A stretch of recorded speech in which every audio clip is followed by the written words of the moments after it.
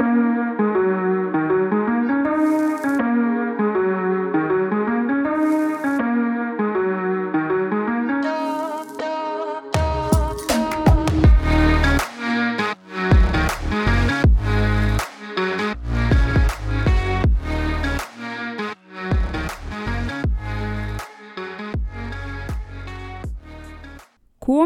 hjartanlega blessu og sæl og verið velkomin í þennan þátt af Háska. Unnur Regína heiti ég og þáttastjórnandi þessara þátta. Góðan og gleðilegan föstudag landsmenn nær og fjær og öll börnin minn kær. Þetta var frábært rím. Gaman að vera með ykkur í dag og ég vona að þið séuð að fara eiga frábæra helgi. Það kom því miður engin þáttur út síðasta föstudag, bæði vegna Anna og vegna þess að minn elskulegi míkrafónn ákvaða að klikka. En ég svo heppin að handlagni maður minn kom þessu öllu í lag og þökkum honum fyrir það. Takk. Ég ætla eins og alltaf að biðja ykkur að fylgja Háski podcast á Instagram og vera með í Háski podcast grúpunni. Veriði ófeimin við að senda mér skilaboð og bréfdúr, það er alltaf mjög gaman að heyra frá okkur. Það er líka alltaf mjög gaman þegar þið subscribe þáttinn og smelli í nokkra stjörnur. Ég ætla líka að segja ykkur svo lítið skemmtilegt því að núna helgina er 25% afsláttur af öllum vörum. Já, ég sagði öllum vörum í netverslun blöss.is með kóðanum HEIMA. Þetta gildir til miðnættis sunnudaginn 7. mars. Þvílík veisla sem þetta er. Annars hefur nú ekki margt á daga mína drifið nema að ég er búin að læsa múti 4 sinnum í þessari viku allt á sama deginum. Lengi lifu mitt stórkostlega minni. Jæja, þið eru nú ekki öll hér til að hlusta mig bladra, svo áfram með smjörið, knús og kram á ykkur, háskafam. Að vera fyrstur, að kanna heiminn, að búa til sín eigin ævintýri og að elta drauminn. Þrá sem hefur verið til staðar meðal manna frá upphafi tíma. Að kanna nýjar slóðir, að bjóða náttúrunni byrgin, skara fram úr og helga lífsitt hættulegum ferðum. Ekki eitthvað sem allir geta skilið, en getum við nokkuð tímann skilið allt og þurfum við þess. Ég hef sagt ykkur margar sögur af slíkum einstaklingum og hef ég alltaf dáðst að eljunni og ástríðu þeirra sem leggja upp í slíka leiðangra. Manneskjan hefur líka alltaf haft áhuga á slíkum ferðum. Munum við ekki öll eftir Neil Armstrong, fyrstum manna til að ganga á tunglinu. Reinhold Messner var svo fyrsti til að ná toppi Everest eitt síns liðs, sá fyrsti til að fara á toppin án súrefnis og svo fyrsti til að vera alla 14 tindana sem eru hærri en 8000 metrar. Síðan þá hafa margir fetað í hans fótspor og margar sögur og uppgötunir verið gerðar í kjölfar þess. Sir Edmund Hillary, Ernest Shackleton og Douglas Mawson. Allt menn sem settu sitt mark á mannkins söguna. Menn sem héldu út í ævintýri sem öðrum fannst brjálaði. Menn sem munu aldrei gleymast. Saga þeirra og afrek ekki heldur. Slíkir leiðangrar bera því miður oft fórnarkostnað og margir hafa ekki snúið aftur. Þarna komum við aftur að því að skilja. Að skilja hvað það er sem knýr fólk áfram í þessum ævintýrum. Og ég held að svarið sé einfalt. Við þurfum þess ekki. Við þurfum bara að hugsa til þeirra ótilandi manna og kvenna sem hafa ferðast og klifið þennan ýmsu staði í heiminum og gefið okkur ótilandi ævintýri, uppgötunir og sögur. Ævintýra fólk á ævintýra stöðum. Í þætti dagsins ætlum við að heyra fyrstu 3 leiðangra sem farnir voru á Everest. Þáttinn langar með að tilenga John Snorra Sigurjónssoni, Ali Satpara og Juan Pablo Moore. Saga þeirra, afrek og minning lifir. Everest, hæsta fjall heims, stendur 8850 metra yfir sjávarmáli. Það er 20 sinnum hærra en stærsti skýjakljúfur jarðar. Fjallið er hálft í Kína og hálft í Nepal. Partur af Himalaya-fjöllunum sem er fjallagarður sem teygir sig á milli Indlands og Kína. Margir fjallgöngumenn hafa reynt að komast á toppinn á Everest en það markmið er erfitt og hættulegt. Þeir sem halda á Everest þurfa að kljást við erfiðar hlíðar fjallsins, vondar veðuraðstæður og snjóflóð til að komast í lofthæð sem er þeim sjálfum hættuleg. Svæðið yfir 5800 metrum er kallað dauðasvæðið.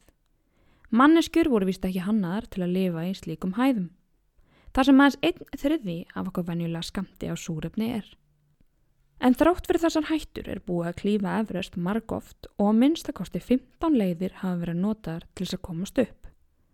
Leiðin sem var upphaflega farin lá upp South East Ridge en þá leið fóru fyrstu mennirnir sem komast á toppinn, þeir Edmund Hillary og Tenzing Norgay árið 1953. Síðan þá hafa yfir 1000 klifrarar staðið á toppnum. Þetta virðist vera mikið af fólki en 170 manns hafa látist á Everest. South Col þekktur sem eyðilegasta tjaldsvæði í heimi. Þar í 7850 metra hæð hvín vindurinn hátt og stöðugt og oft líkt við flugvél að taka á loft. Vindurinn kemur svo með bili og hitastig sem geta farið niður fyrir -40 gráður. Í þessari hæð geta hinir hraustustu menn upplifað hálfgerða þyngutilfinningu.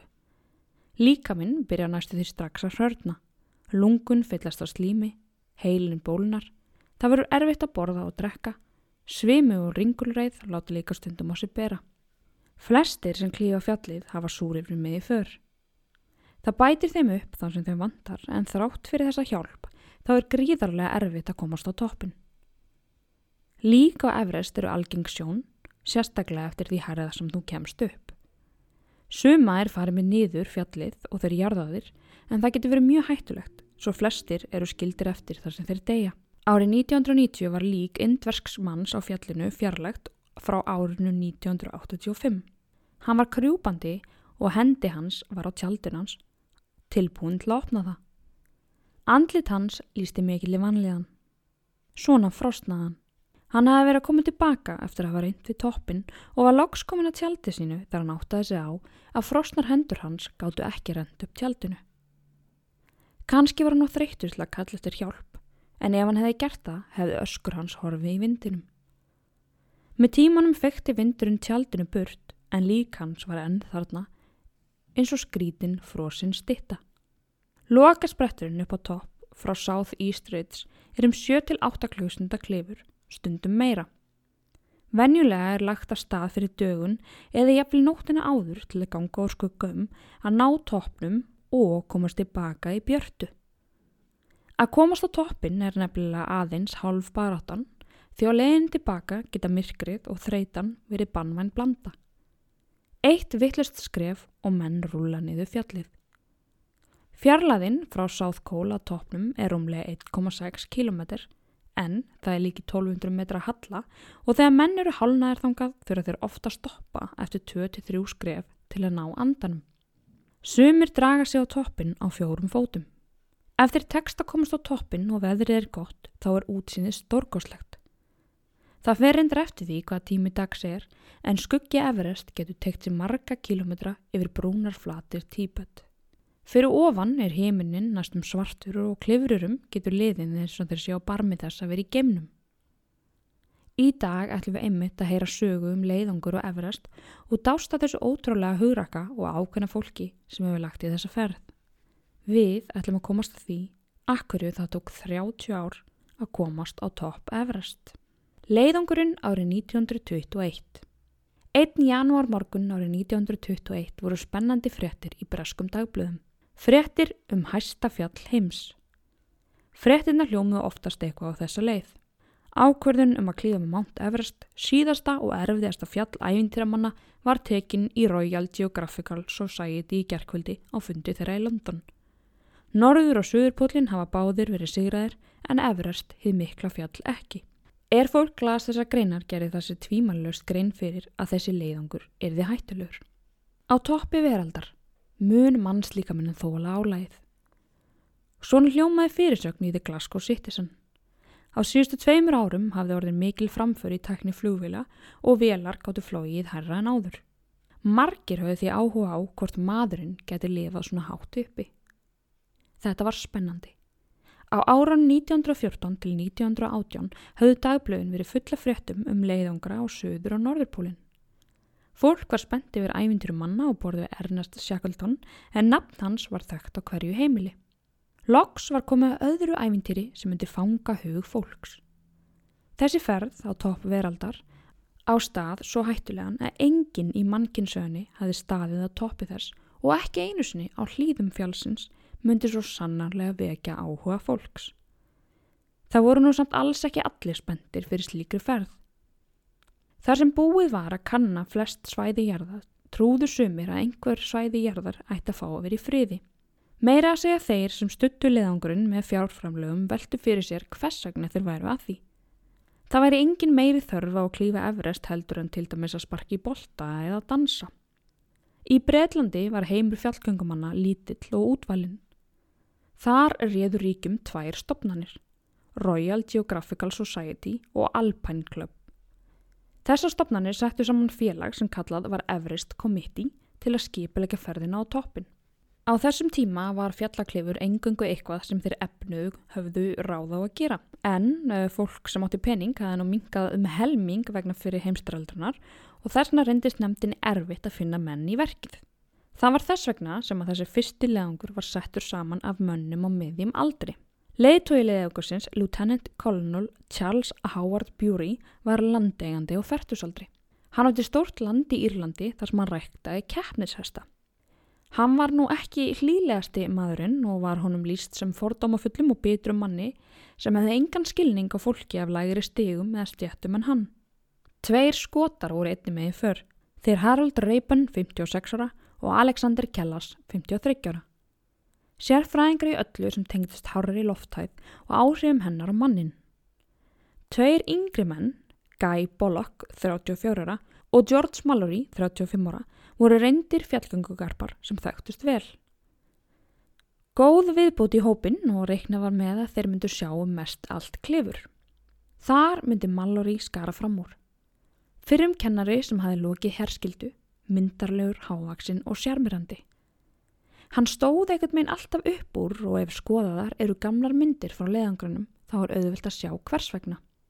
Á meðan félagar hans virðast örmagna, starir Mallory inn í linsu myndavélarinnar og sjálfsöryggi og ákveðni sést í augum hans. Hann var jú maðurinn með hugrekkið og þrautsauna til að klífa fjall sem aldrei hafi verið klifið, en hann var líka mjög gleyminn. Í maí árið 1921 kom hópurinn til Indlands. Þeir gistu í Darjeeling, borg nálægt Himalaya-fjöllunum, þar sem þeir réðu vinnumenn til að bera farangur þeirra. Meðal þeirra voru menn og konur frá Nepal, betur þekkt sem sjerpar. Í gegnum aldirnar höfðu sjerpar unni fyrir sér með hinum ýmsu vöruskiptum og flutningum, þess að flytja hrísgrjón og alls konar vörur í gegnum fjöllin á jakauxum og þetta voru sérfræðingar í að lifa af í Himalaya-fjöllunum. Það var nú strax í byrjun sem óhefnin skall á hópnum. Ferðin hafði verið löng og erfið og þurfti hópurinn að fara í gegnum gamlan erfiðan veg sem að lá í gegnum Tíbet. Alexander Kellas, örmagna eftir gönguna, lést úr hjartaáfalli. Harold Rayburn þjáðist af skelfilegum magakrömpum vegna lélegs mataræðis hópsins og hann hafði einnig fallið af hesti sínum og hesturinn sparkaði hann svo hann þurfti á tímabili að yfirgefa hópinn. Flestir í hópnum voru bara svona frekar ánægðir með það þar sem að þeim fannst Rayburn vanhæfur og ekki henta í leiðangurinn. Howard Bury og menn hans nálguðust Everest komu þeir inn á svæði sem hinn vestræni maður hafði aldrei komið áður á. Tíbet hæsta land í heimi, 4900 metra yfir sjávarmáli. Mennirnir héldu áfram, byrjaði hæðin að trufla þá. Þeir voru allir mjög þreyttir þunnt loftið reyndi á styrk og þol þeirra.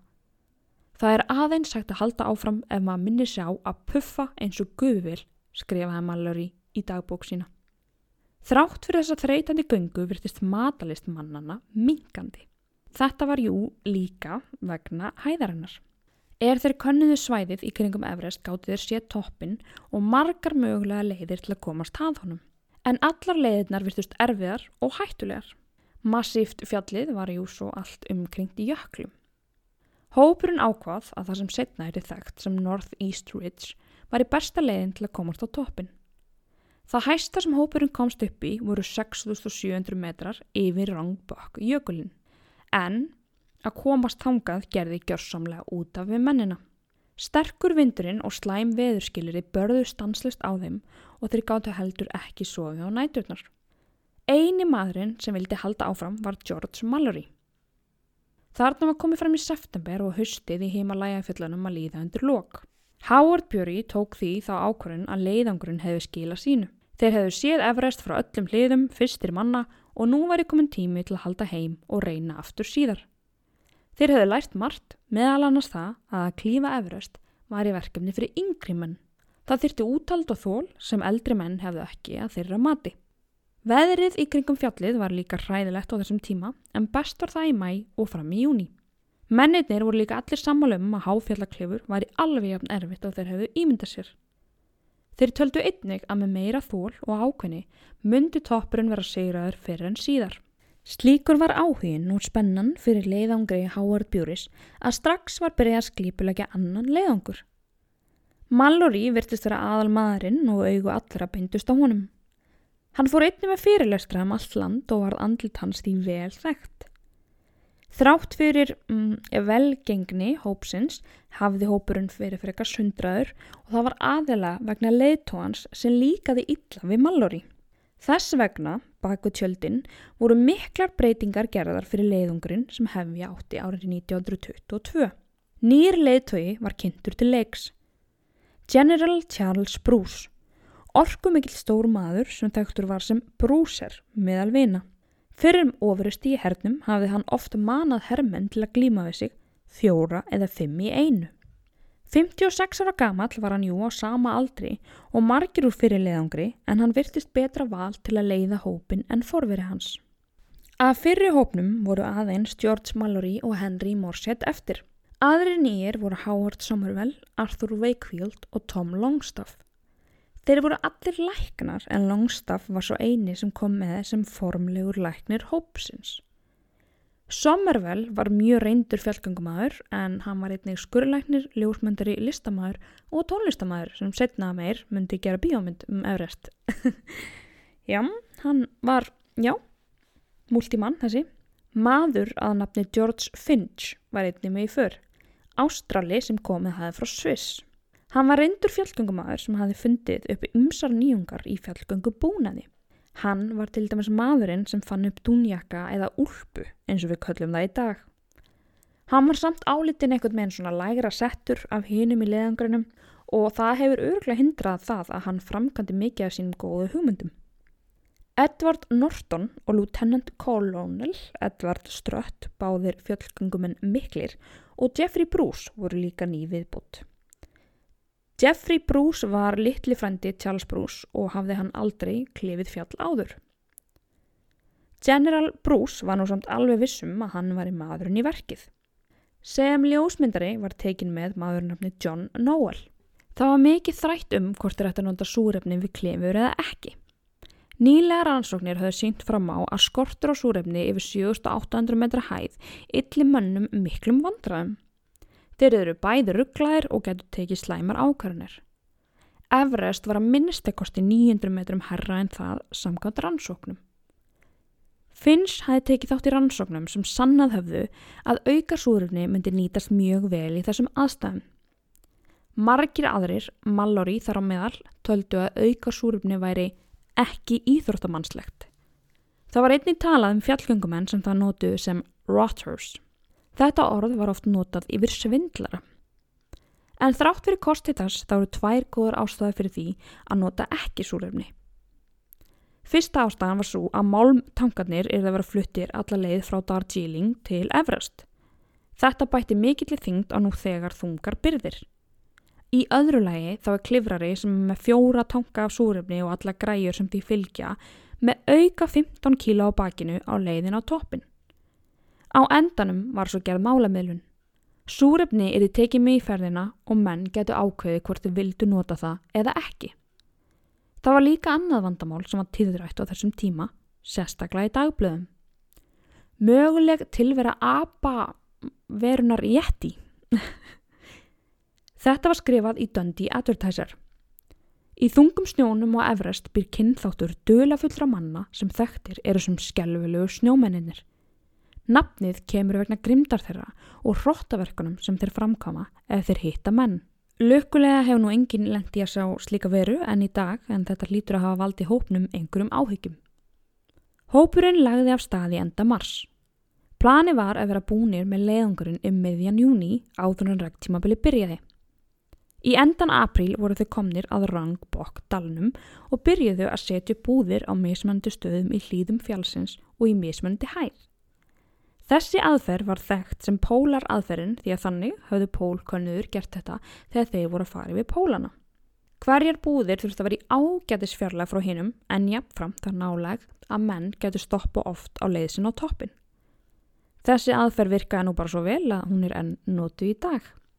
Plan General Bruce var að Mallory og Somervell myndu fyrstir reyna við toppinn án súrefnis.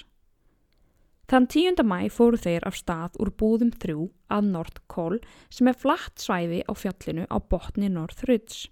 Þetta var löng leið sem myndi leiða þá að North East Ridge og þaðan á toppinn.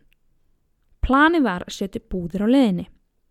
Flestir fjallgöngumenn byrja að finna fyrir erfiðleikum með öndun yfir 5.790 metra. North Col var 1200 metrum hærra en það. Þegar þeir komist loksins upp hann voru þeir gjörsamlega örmagna.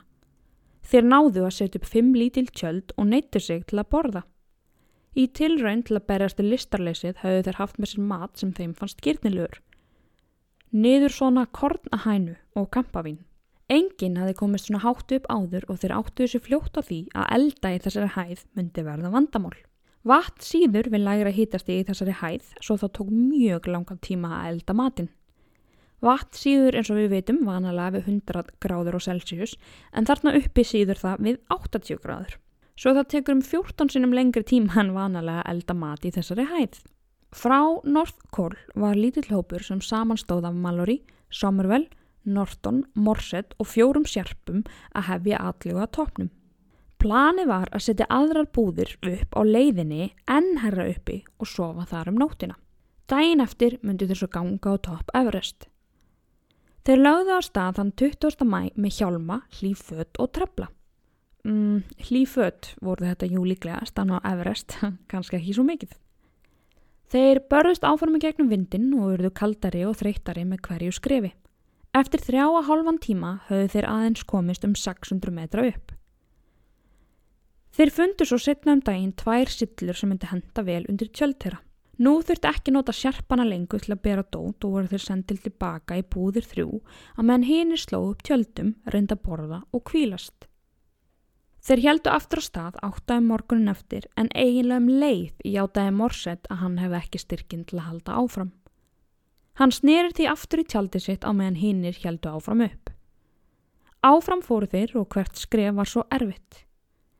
En 1:30 þannig sama dag játuðu þeir loksins ósigur. Þeir gætu ekki meira. En samt höfðu þeir nú komist í 8.169 metra hæð og það hafði nú enginn gert áður. Mallory, Somervell og Norton fóru aftur í tjaldbúðirnar þar sem Morset beið þeirra. Þetta var ekkit rosalega góður staður til að vera á svo þeir ákveða að reyna að komast lengra niður. Markmiðið var að komast á North Col áður en myrkur skylli á. Þetta var kjörkuð ákvörðun enda allir úrvinda. Þeir bundu sig allir saman í reipi og héldu niður í gegnum nýfallin snjóin. Það var þá sem Morset rann og dró Somervell og Norton niður með sér. Mallory sem hafði snúið baki í þá heyrði í þeim falla. Hann brást við með mikilli snerpu og hjó í sexi sinni í djúpan snjóin og vafði reipinu hana. Sem betur fer voru þeir ekki búin að ná neinum hraða og náði þetta að stoppa fall mannana og Mallory bjargaði þeim. Enginn hafði heldur slasist í fallinu en allir voru þeir skelkaðir. Þeir héldu því að stað niður aftur með mikilli gát. Morset var samt alltaf meira og meira vandamál. Hann var gjörsamlega örmagna og mikið kalinn, sérstaklega á höndum og fótum. Hann var ringlaður, algengt einkenni háfjallaveiki og krafðist þess að þeir myndu bara renna sér niður fjalli. Myrkur skall á og þeir voru ekki enn komnir á áfangastað. Til að bæta á þessar slæmu aðstæður það kom stormur. Þeir komist á endanum að North Col en voru ekki öryggir enn. Margar sprungur lágu á milli þeirra og búðana þeirra. Þeir voru bara með kertaljótt til að lýsa veginn og sú brann út fljótt. Sem betur fer römbuðu þeir fram á reipi sem hafi verið fest fyrir daginn og náðu að komast að tjöldum sínum. Klukkan var nú 10:30 að kvöldi til og kalnir mennirnir þráðu máltíð og heitan drykk. En það var ekki í boði. Vegna miskilnings höfðu sérparnir tekið öll áhöld til matagerðar niður með sér. Skjálfandi mennirnir þurftu því að sætta sig við að borða snjó sem hellt var út á smá mjólk. Þetta var örugglega það síðasta í heiminum sem þeir vildu borða og fengu þeir allir magakrampa. Að vera komnir í lægri hæð og næturhvíld gaf þeim styrk aftur. Þeir komust niður í búðir 3 daginn eftir.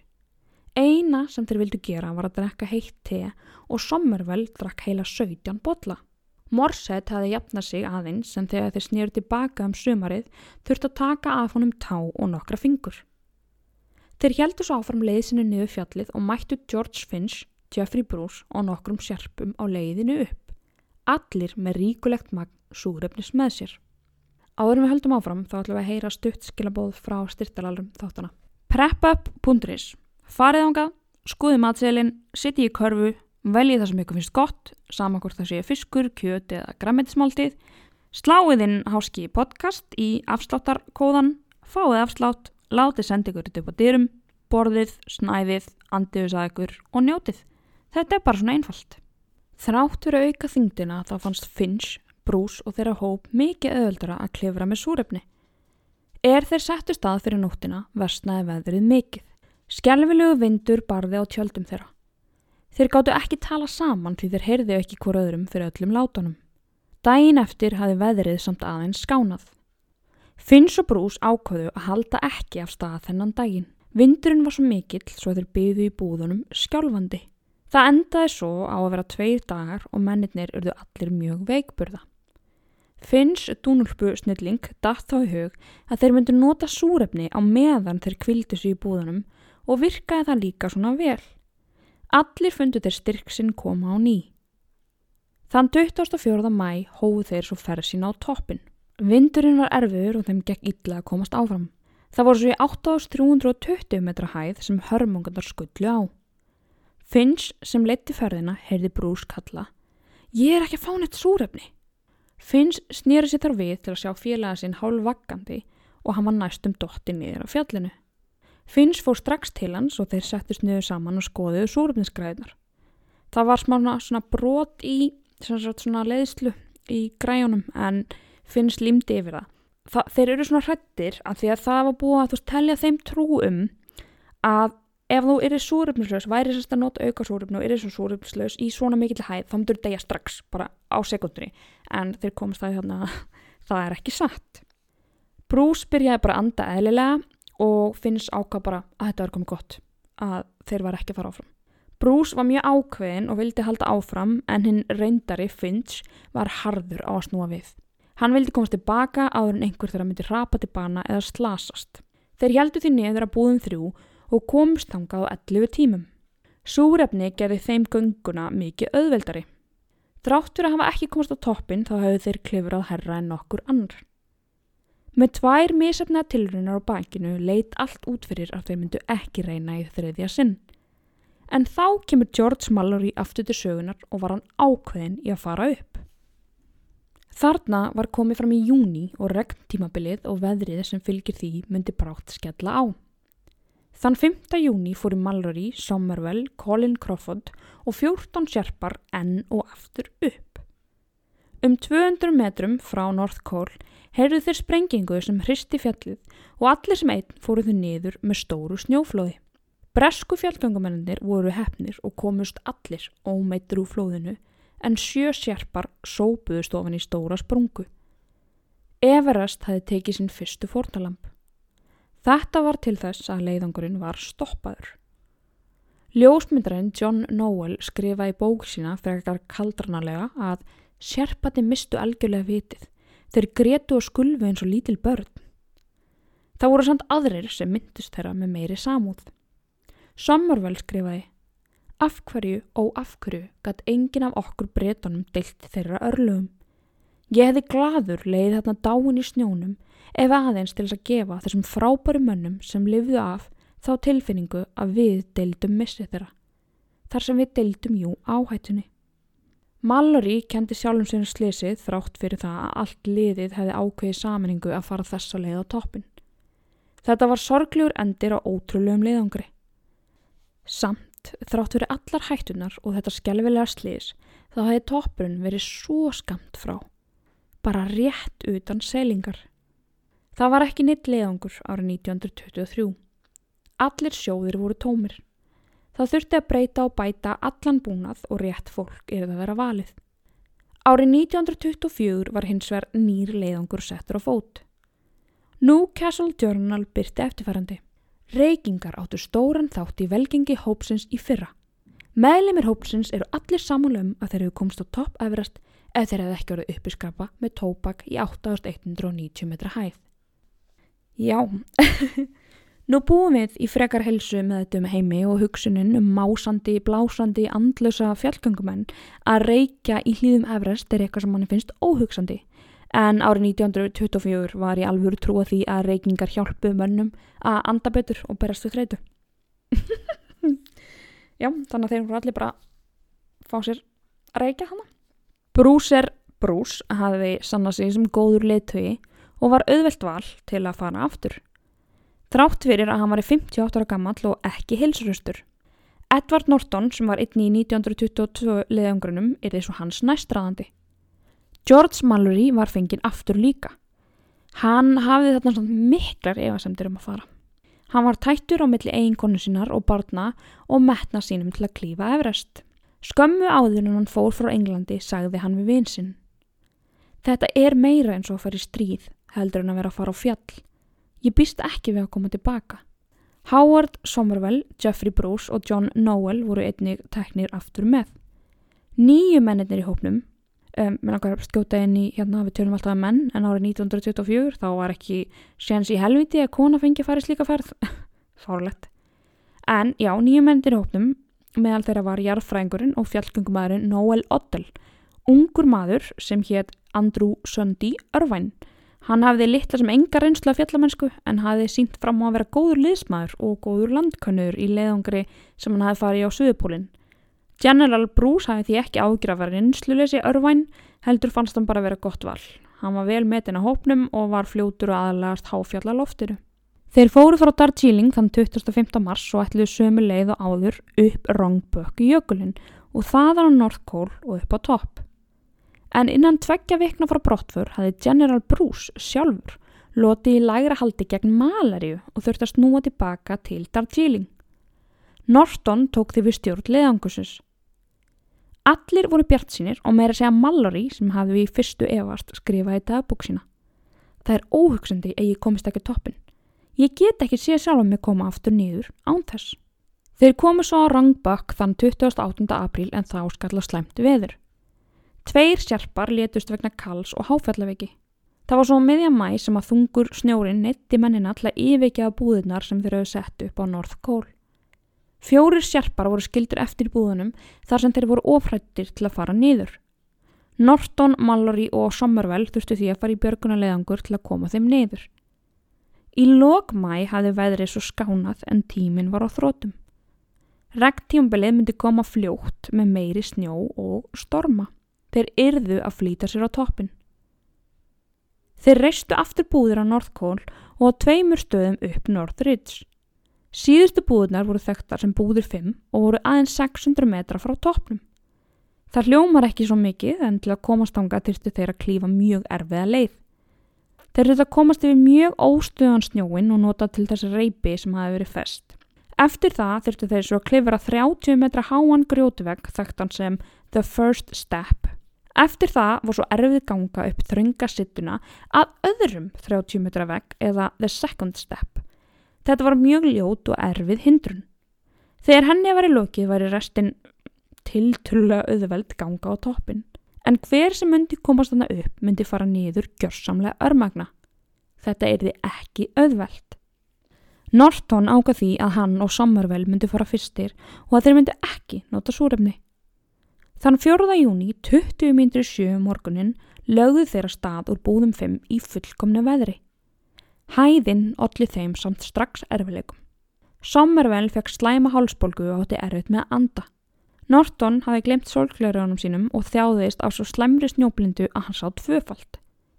Þrátt fyrir þetta héldu mennirnir 2 áfram og plönuðu leiðina þannig að þeir færu í kringum First og Second Step, lengri leið á toppin en öruggari.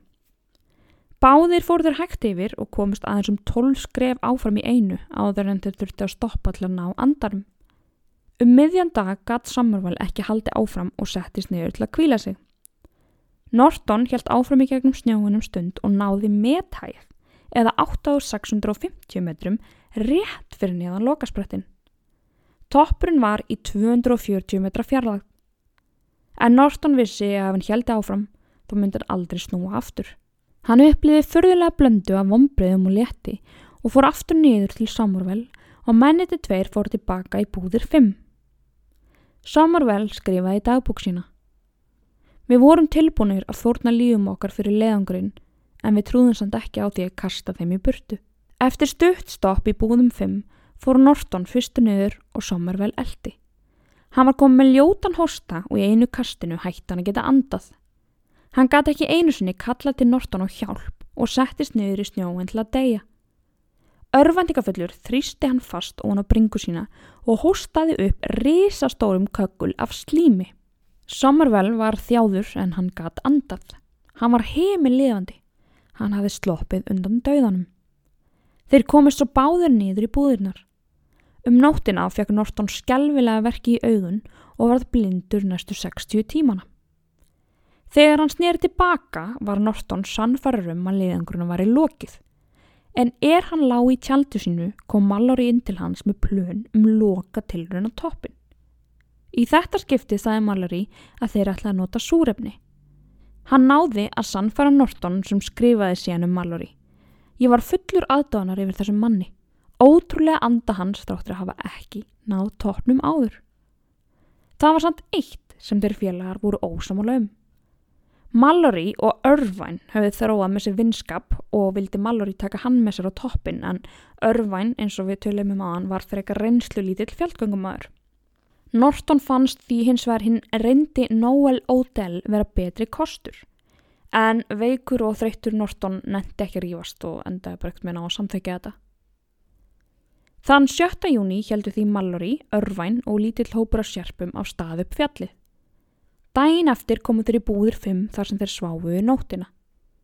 Mallory skrifaði skilaboð til ljósmyndarans John Noel sem kom niður með sérpunum sem komu niður þetta kvöld. Í því stóð: Kæri Noel, við fyrum líklega af stað snemma í fyrramálið til að fá gott veður. Þetta verður ekki of snemma, né of seint og við reiknum með að komast upp 8-leytið. Þinn að eilífu, G. Mallory. Mallory virtist ætla að fara upp fljótustu leiðina sem jafnframt var erfiðust. Mallory og Irvine lögðu á stað á toppinn morgunin eftir og fyrir Irvine var þetta mikið ævintýri og var hann í skýjunum að vera að klifra með sjálfri góðsögninni George Mallory. Kannski hafði Norton haft rangt fyrir sér Irvine þar sem hann sýndi að hann var fljótur og góður klifrari. Fyrir Mallory var að komast á toppinn alvarlegt mál. Hann var að vera 38 ára gamall og hafði ekki tekist að komast upp í síðustu 2 skipti. Vistir þeirra voru á þrotum og allir voru örmagna. Regntímabilið var handan við hornið og þetta var síðasta tækifæri til að komast á toppinn. Mallory var ákveðin í að komast upp eða deyja. Noel Odell var einnig á leiðin upp fjallið þennan morgunin. Hann hafði eitt nóttinni í búðum 4 og var á leiðin upp í búðir 5 með vistir fyrir Mallory og Irvine. Odell var mjög glaður þegar hann gekk fram á steina og grjót á leið sinni upp fjallið og hafði nóg að skoða. Hann kom svo að lítilli sillu í 7925 metra hæð. Klukkan 1 var svo loksins heiðskýrt og hann sá beint upp á toppinn. Hann sá 2 litla díla á svæðinu þar sem first og second step sem erfiðasta leiðin og við erum að tala 30 metra fall. Odell var hissa á að mennirnir var svo lágt niðri á leiðin upp á toppinn á þessum tíma dags, en hann sá að þeir voru að komast samt fljótt yfir. Klukkan 2 breyttist veðrið svo til eins verra og snjóstormur skall á. Odell, hræddur að mennirnir 2 myndu tínast á leiðin tilbaka, fór frá tjaldinu og upp og inn í storminn flautandi og öskrandi. Hann vonaði að Mallory og Irvine heyrðu í honum, en enginn var þarna til að heyra í honum. Mallory hafði gefið Odell skýrar skipanir að vera ekki eftir í búðum 5. Þar var aðeins pláss fyrir 2 í tjaldinu. Svo þegar storminum slotaði 4 fór hann aftur niður á North Col, en ekki áður en hann sá mennina 2 uppi í fjallinu. Mallory og Irvine bundnir saman voru í vandræðum. Stormurinn hafði tekið frá þeim allan styrk og börðust þeir fyrir lífi sínu í vonum að komast aftur í búðir 5 fyrir myrkur. Til að bæta á vanda þeirra hafði klifrið tekið mikið lengri tíma en þeir höfðu áætlað. Súrefnið var búið. Að þurfa að komast af án súrefnis á þessu stigi þegar þeir þurftu allt sem gæti hjálpað var skelfilegt högg. Myrkur skall á, hreyfðust þeir lötur hægt áfram. Þeir hefðu ekki enn komist í búðirnar þegar tunglið skall á þeim. Það var svo fyrir ofan búðir 5, ekki meira en hálftíma frá, sem að einn þeirra hrasaði og fjall og dró félaga sinn með sér niður. Á einhverjum tímapunkti slitnaði svo reipið í tvennt og Mallory fjall niður brattan og braut hægri fótleggsin á 2 stöðum í fallinu. Mallory barðist hetjulega við að bjarga eigin lífi og reyndi að höggva ísexi sinni í ísinn til að hægja á fallinu. En áður en hann stoppaði lenti höfuð hans á beittu grjóti. Mallory hugsaði oft börnin sín hann var að klifra og kannski hugsaði hann líka til þeirra núna hann lá í fjallinu. Hann lagði vinstri fótleggsin yfir þann hægri til að reyna að minnka sársaukann. Fingur hans grófust inn í ísinn sem yrði hans síðasti hvíldarstaður. Irvine hafði einnig slasast en ekki jafn illa á Mallory. Hann dró sjálfan sig aftur upp brattan, ákveðin í að komast að auka súrefnisbirgðunum og hlýju tjaldinu sínu. En einhvers staðar í leit sinna skjóli fjallinn 22 ára gamli Irvine niður og lést. Félagar þeirra gátu ekki vitað hvað hafði gerst. Kvöldið starði Odell upp í fjallið en sá ekkert. Daginn eftir tók hann svo 2 sjarpa með sér upp á búðum 5 en það var of kalt til að fara lengra. Daginn eftir var svo komin 10. júní og þrátt fyrir að sjarparnir neituðu að fara hærra, þá fór Odell einn upp í búðir 5 til að leita af týndum félögum sínum. Tjaldið þar var nákvæmlega eins og hann hafði skilið við það 2 dögum fyrr. Hann leitaði lengi en fann hvorki tangur né tetur af Mallory og Irvine. Það var engin vafi í huga Odell að þeir voru látnir. Styrkur hans var á þrotum og hann sneri aftur á tjaldinu og lagði svefnpokana þar í té. Merki að 2 varu týndir. Hann fór svo niður á North Col og leiti yfir öxl sína upp á tind Everest. Það var eins og tindurinn horfði tilbaka, kaldur, afskiptur. Vindurinn gnauðaði og bar í burtu bón mína að fá að vita leyndarmál fjallsins. Hvað hafði orðið vini mína? Þegar hann kom á North Col lagði hann 6 teppi í kross. Þetta var staðfesting á að Irvine og Mallory væru látnir. Leiðangurinn var búinn. Áður en þeir fóru á fjallinu bjuggu Somervell og hinir til minningarmerki úr steinum á svæði þar sem þú sér niður í grunnbúðir Everest. Þar settu þeir nöfn þeirra 12 manna sem látist höfðu í ferðunum árið 1921, 1922 og 1924. Árin liðu myndu margfalt fleiri nöfn bætast við. Þrátt fyrir að tilraunir þeirra til að komast á topp Everest hefðu endað skelfilega, það var margt sem átti dástað við þeirra tilraunir. Norton, Mallory og Irvine höfðu allir komist í hæð á fjallinu sem ekki yrði náð næstu 30 árin. Norton sendi svo símskeyti til London. Mallory og Irvine létust í síðustu tilraun. Restin af hópnum komst í grunnbúðir. Símskeyti sem sent var Ruth Mallory frá Everest nefndinni hljómaði svona. Nefndin harmar þessar skelfilegu fréttir. Eiginmaður þinn og Irvine létust í tilraun til að komast á toppinn.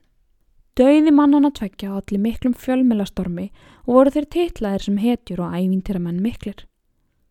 Það voru uppi miklar vangaveltur hvort mennirnir 2 hefðu komist á toppinn.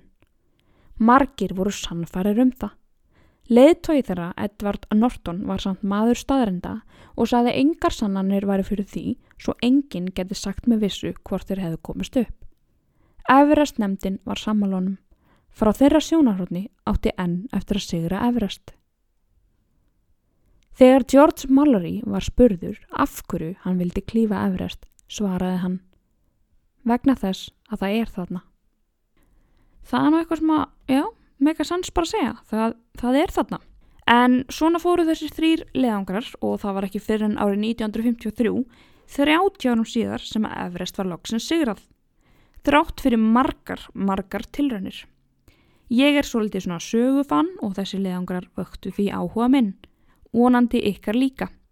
Ég ætla samt að vera með smá spoilerina því í næstu viku ætlum við að taka fyrir mál fjölskyldu sem tók þá spennandi ákvörðun að sigla heiminn. Þau gerðu það og það gekk bara rosalega vel og allir hressir. Nei, djók, ok, það var alls ekki þannig. Heyrum meira það og alls konar spennandi í næsta þætti. Verið hress, ekkert stress, í stuði með Guði. Bye bye.